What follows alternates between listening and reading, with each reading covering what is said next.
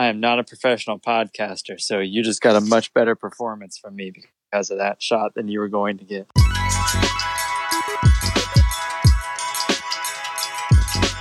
Hello, and welcome to Basket Bubble, the podcast about the NBA and life inside the Walt Disney World bubble. I'm Matthew, and I am joined, as always, by my beloved co-host, Bodie. Bodie, it is Sunday night, 9:15. We just watched the end of that Lakers game. How are you feeling, man? I'm calm. You want to elaborate on that? No. I was trying to get a drink of tea, and you did not give me enough time to do that. Let's get right into it then. We are recording, as I said, Sunday evening, right after Game 2 of this Nuggets-Lakers game. The Lakers were up by as much as 16 points at one point, but the Denver Nuggets, in true Nuggets fashion, decided to try and kick it into gear in the second half, had a lead for a moment about halfway through the fourth quarter, took the lead at the very tail end of the fourth quarter, and we just witnessed Anthony Davis take an inbound pass for three to win the game for the Lakers in Game 2. Bodie, as we look at this series right now, the thing that's sticking out to me, and maybe you can agree, disagree, but to me it looks like Anthony Davis is the best player on this Lakers team right now. What do you think? For sure. At least definitely in Game 2. And it seems like, I'm not going to say a torch is being passed from LeBron, because until he says the torch is passed, you can't say that. But Davis, he was the one they were going to. LeBron had nothing at the end of tonight's game, and they went to Davis over and over and over again. The last quarter and a half, really. It was him or bust for this Lakers team. Yeah, as we saw at half, Anthony Davis had 9 points, and by the end of the game, he finished with 31 points. So really kicked it into gear in that second half, and as I said, scored the final 10 points of this game. If we look at the other side here, is there really any reason? Are we seeing something lacking on the defensive end from Denver? They don't have anyone to stop Anthony Davis? Is it they're really closing down on LeBron well, and it's forcing Anthony Davis to come and step up a little bit? What are we seeing on the defensive side there? I think they're playing fine against him. It's just Anthony Davis is that good. There just comes a point when a guy is too good for whatever you're trying to throw at him. This was always going to be a struggle for Jokic just because of the athleticism gap between the two of them. But Davis had to work for those points tonight. And the step back three he hit that put the Lakers up 8 with like 3 minutes to go, and then the three he hit to win the game, those aren't your typical Anthony Davis buckets anyway. He's more than capable of hitting them, as we saw. But that's not what you're banking on from him every game. The Nuggets, you kind of just throw your hands up when a guy hits shots like that. It's just, he's better than us when he does that. Well, and this game was interesting compared to Game 1. In Game 1, Denver only led 3 times the entire game, but never led after the pass in the second quarter. The Lakers seemed very much in control of Game 1. Anthony Davis, as we said, had 37 and 10. LeBron had 15 points, 15 assists. The second highest scorer for the Lakers was KCP with 18. It seems to me like I would be shocked if we went more than 5 games in this series. I think as much talent as Denver has in Jokic and Jamal Murray, I just don't think that they can contend with Anthony Davis and LeBron. And I am now at the point where I am not ever going to count out the Nuggets again because I have done that too much. I don't think they should win this series. They can for sure. But they probably should have won tonight. They were the better team in that second half, and it wasn't really close. They lost because of a miracle shot. Everything was not a miracle shot, just a really, really good shot.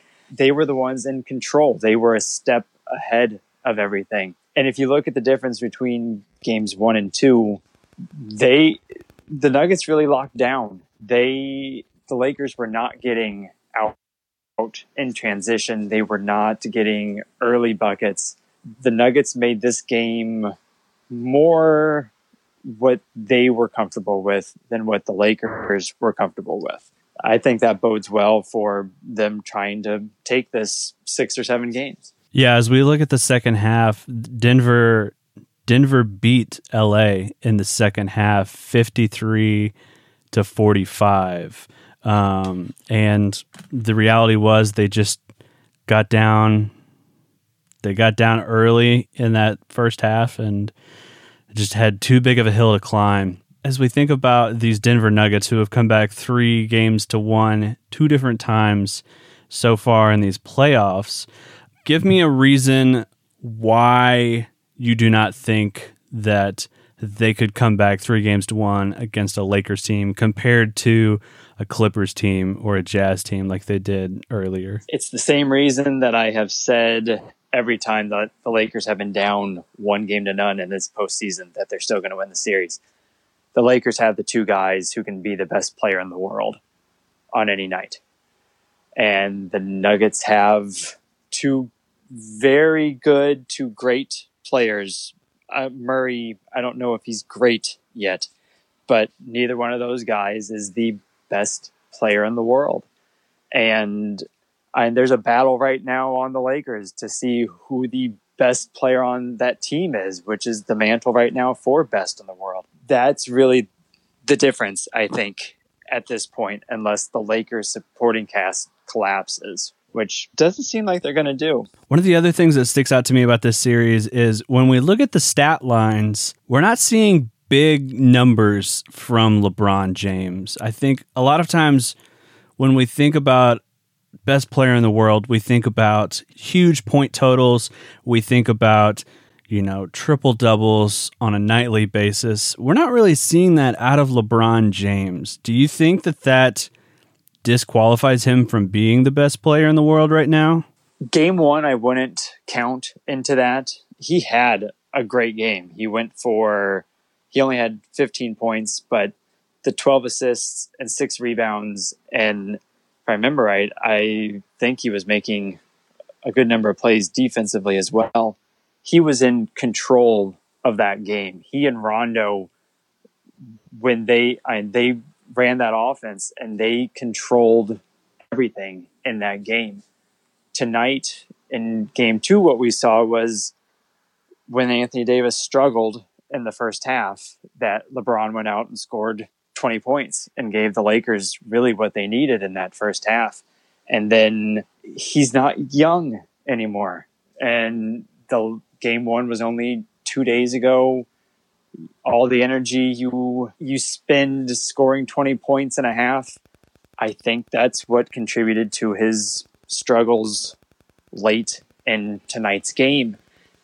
And that's why you have Anthony Davis. That's why he's there. So I wouldn't say it's over yet for LeBron on being the best. Well, it's interesting. One of the things that I noticed as I was doing my last possession last week was the number of players who are currently playing for the Los Angeles Lakers who are older than me. And we're looking at 1, 2, 3, 4, 5, 6 guys on this team. Now, granted, only 3 or 4 of them are getting major minutes, but we're looking at a lot of guys who were in their 30s playing a lot of minutes.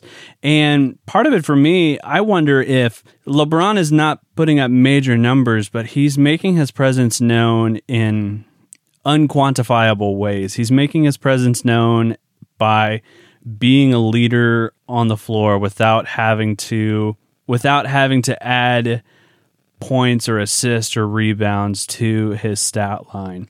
And when we were talking about Kawhi Leonard at one point, who earlier in the season was finding ways to load manage while still staying on the court. I wonder if there's an element of that too when we look at LeBron, that he's not necessarily taking a break, but he's not imposing himself for the sake of statistics. Does that make sense? It does. And I think you see that in a lot of the games where he looks like he's warming into the game when he doesn't score a lot of points at the start, and he might have like 6 assists at the end of the first quarter. Lately, it seems that he doesn't want to try to use his energy to score at the start of games, so he has that later. And that's where his in-game rest has come. Tonight, that had to flip, and we saw where he pays for that. 1 game off in between, and he's 35-year-old legs. Is that right? 35? Yeah. It's just a little bit harder, but he's doing it. Tonight was just one of those nights where he had to score at the start of that game to keep them afloat. As we look forward to the rest of this series, Game 3 is on Tuesday nights.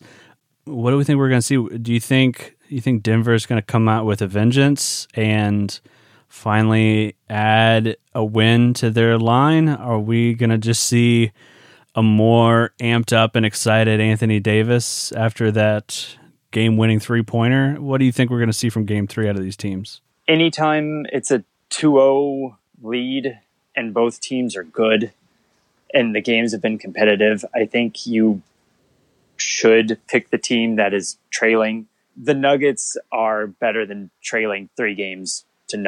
So I think you have to give them Game 3 just out of respect. But if Davis is going to do this, if he and LeBron decide they're going to put the hammer down, I would trust them to do that. I really don't know with this series. If I didn't have a rooting interest, I'd be really excited for Tuesday night. Well, speaking of good teams being down 2-0, I think that's a good segue into the Eastern Conference Finals with the Boston Celtics and the Miami Heat. Game 1 was a hell of a game. 117-114 into overtime. Dragic has been this pleasant surprise throughout this entire series. In Game 1, put up 29 points, Jay Crowder 22, Jimmy Butler with 20. On the Boston side, we saw Jason Tatum with 30 points, and arguably the biggest play of this conference finals series was the end of overtime as Jason Tatum had an open lane to go to the hoop, went up for a dunk, and was denied by an enormous block from Bam Adebayo. And if you want to see how ridiculous that block was, instead of actually going and finding a YouTube clip of that block, instead you should go to my Twitter account and watch this video my wife took of me watching the end of this game. She caught it completely candidly. I did not realize, I don't think she realized what was going to happen either. And you just see my honest and a total dumbfounded expression to this block. Oh my gosh. Bodie, did you see this block in Game 1? I did. I was at a friend's house. The two of us and his father were watching the game, and it was just, you knew you just witnessed one of the greatest. I can't think of a block right now that is better than that. So unbelievable. How did his wrist not break? I know. How does he not have a broken wrist? Unbelievable. So that was Game 1. And so, just from the way that game ended, you can't help but just be really jacked up for this series. Game 2 ended 106-101 in the Heat's favor again. Dragic, 25 points. Duncan Robinson for the Miami Heat was 6 of 12 from the three-point line, scoring 18 points, all 18 of his points coming from the three-point line. And this game ended... This was not a very pretty game for Boston. Despite being up pretty handily at half, there just wasn't a lot of a chemistry. There wasn't a lot of good things happening on the floor. And when things started to fall apart in the third and fourth quarter, there was one point where Marcus Smart had the ball on a fast break, had two guys down on the baseline ready to receive an easy layup, an easy dunk. And what does Marcus Smart do? He jacks up a three-pointer and misses, and just really irritated a lot of Celtics fans, and also apparently irritated some Boston players as well. We heard reports from The Athletic and ESPN both saying that there was some intense shouting happening between Jaylen Brown and Marcus Smart in the locker room. Some items were being thrown. I'm imagining a Bobby Knight style chair throwing competition happening. And when I heard about this happening, my mind kind of went to this place where I thought to myself, okay, this team has got some fire, they've got some energy, they realize that they really need to get their shit together, and game 3 they're going to come out and they are going to work their asses off. Bodie, what did you think about that game 2 experience? The game itself was, if it wasn't the playoffs, it would just be one of those games where it's like one team had an off night. It just didn't quite work for them, except it was the playoffs and Boston was already down 1-0. Their weaknesses looked like they were exacerbated. The Heat really knew how to get at this team. The locker room stuff, Michael Wilbon of ESPN made a really good point. This happens all the time, and we just don't hear about it every single time. This is good, generally. This is healthy. You want people to be fired up and to get in the faces of their coworkers, basically, when they're not doing their job, because it reflects poorly on your job, your performance. Everybody's at the same stake here. Shoot, I did this in high school once. Me and my teammate lit into a bunch of underclassmen who decided to play even worse in the second half after we yelled at them. But that doesn't matter. Well, it's interesting that I was listening to the Ringer NBA podcast, and Chris Vernon made the point that these kinds of conversations, if you want to call them that, these kinds of shouting matches that are happening in the locker room, this is a good sign, as you said. And the places where you didn't hear that was in the Clippers locker room. Uh-huh. and Kawhi Leonard is not the kind of player, he's not the kind of leader who is going to get in your face and shout and get you mad and get you irritated.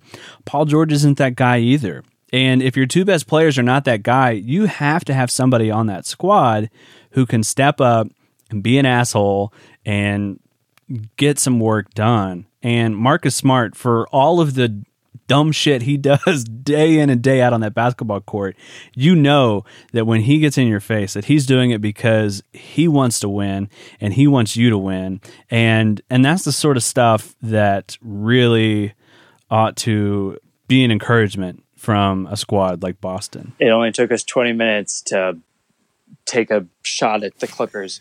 So that's good on us record for it taking that long. Yeah. You're exactly right. This team, they're still so young, and Tatum and Brown have been here before, but gosh, they're young. Kemba has not been here. Hayward is not that kind of guy. Marcus Smart, as weird as it is, he's the veteran go-to guy that has to do this. And the difference with the Clippers was you could see like Patrick Beverley being that guy, but I don't know what kind of right a player like that has when he's not the best player, nor is he the quote-unquote leader necessarily. Yeah, you have to wonder how that would be received coming from a guy. I mean, it would be like Taco Fall. Nah, it wouldn't be that bad. it'd be Wanamaker. It'd be like Wanamaker. It'd be like Grant Williams, a guy like that getting up and shouting in your face. You'd just be like, okay, buddy, sure. Not to go on a big Clippers tangent, but I was having a conversation with an NBA friend that I really, really trust and value. And we were talking about what did we overrate with the Clippers. And we talked about Kawhi, and not Kawhi's basketball ability, because it's stupendous, but it was the leadership stuff that we thought last year. We talked about how great of a leader Kawhi was, but he probably wasn't the actual leader of that team. It was Kyle Lowry. Yes, I was just getting ready to say that. Yeah. Yeah. Kawhi just came in there kind of as a mercenary, and he just had to go out there and play as well as he could. And Lowry was the guy running that team. The Clippers, Kawhi was looked at to be all of that, and he's never been in that spot. He's never been in that spot where he had to be that guy. Well, when we look at Game 3 of this Celtics Heat series, we saw the return of Gordon Hayward, which I think made a huge difference for this Celtics team. And from what I've seen, it sounds like because he spent some time outside of the bubble after his injury against the Sixers in the first round of the playoffs, he went home, spent some time with his family. His wife is expecting a new child any day now. And from what I've read, it sounds like Gordon Hayward is planning on staying in the bubble until the Celtics are eliminated from the playoffs or until they win the finals. And so this has got to be great news for a Boston Celtics team. And we saw what a major difference his presence made.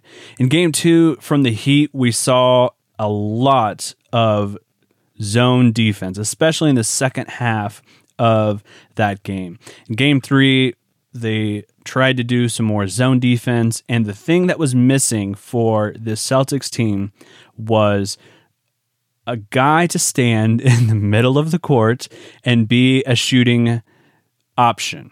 They don't really have that with Tice. Tice can, hit a 15-footer, but he's not a threat like Gordon Hayward is going to be if you stick him in the middle of a 2-1-2 or a 3-2 zone.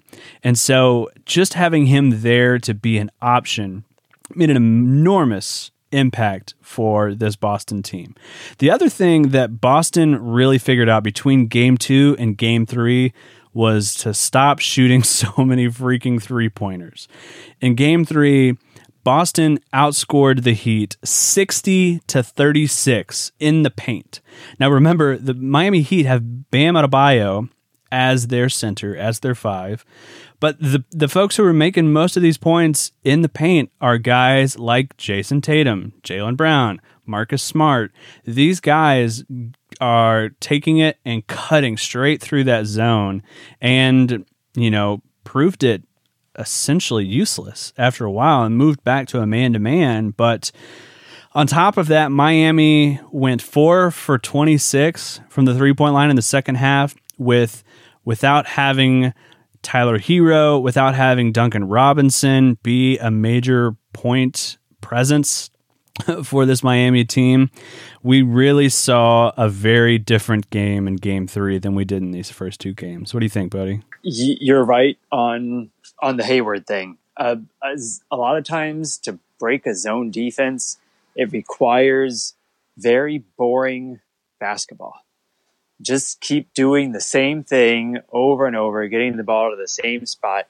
And it's very easy to be like, can't we do something else? And Hayward is the kind of guy that's going to be like, no, let's just keep doing this. As far as the 3-pointers for Miami, Jay Crowder was 2 for 10 in Game 3. For a while in these playoffs, I didn't think he knew how to miss threes anymore. Sometimes it's as easy as make or miss, but I do think it was more than that in Game 3. The Celtics, they had that stretch in the second quarter, I think, where they had 3 straight steals, 3 straight fast breaks. They just seemed a little bit quicker in that game. It was, like I said earlier, Game 2 was one of those where it's just like, the Celtics just didn't quite have it for one game. That happens. In game 3, it was like, oh, they had it tonight. And the difference in this series really is a Bam Adebayo block in game 1. Each team has controlled a game, and the other one came down to one of the best blocks we've ever seen. The playoffs, they are frustrating. As we look forward to game 4 of this series, game 4 will be on Wednesday night. We are going to have, like I said, Gordon Hayward for the rest of this series. Let me look this up real quick. Gordon Hayward had 30 minutes coming from not playing for 3 weeks. He had 30 minutes on the court. We saw 6 players essentially have major minutes for this Boston team. And that was about it. We saw a few minutes here and there from Wanamaker. We saw Enes Kanter this game, and he didn't make an utter fool of himself. He looks so tan, though. Oh my gosh! That tan is something. Did you see the one and only field goal he had on Saturday night? He flexed to the camera, and as much as I want to hate that, it's you can't not love Enes Kanter most of the time.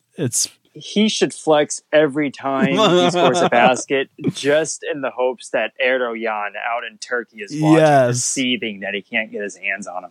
Absolutely. As we look forward to game 4 on Wednesday night, Bodie, what do you think we're going to see out of this series? A wonderful basketball game. Just game 4 of a 2-1 series is always the most fun, or one of the most fun, because it's desperation. It's really desperation time, but the teams know each other now. 3 games, you've really known each other, and now it's just go out there and just go at it. Who's better? Who really is better? I want this series to be long. I thought it would be long. I'm going to say the Celtics because I still think it's going to be long, but it's just going to be in the trenches. And there's hardly 2 better teams in the league to play that kind of game. As a Celtics fan, what do you see for the rest of this series? How do you feel? Oh, man. I think as I watched game 2, I came into game 2 a little bit late. Came in just before halftime, and I saw the score, but I didn't really see much of what had happened to bring it to that score. And as I watched the second half of game 2, I was pretty disappointed with the tenacity, with the work ethic that I was seeing out there. Game 3 really instilled a lot of confidence in me, made me think that this team has the pieces to really put it together. When we saw the 5 out there with Smart, Tatum, Brown, Walker, and Hayward, I think that was probably the best 5 that they have, and I think it makes sense to go to that. And I think if Gordon Hayward's ankle can stick with it and he can keep giving 30 minutes a night, I think that it's going to go 7. It can't not go 7, but I think Boston has a good chance of pulling this out. How long do you think it took Lou Williams to go to Magic City? I think he just took a direct flight from Orlando. I'll see you guys later. Excuse me, I got some chicken wings calling my name. Basket Bubble is hosted by Matthew Moore. That's me, and Bodie. That's him. Thank you, Bodie. Oh, it was a pleasure. Our theme song is by Bad Snacks. Join us next week as we keep working our way through these conference finals. Stay safe out there, Bubbletonians. We'll see you next week.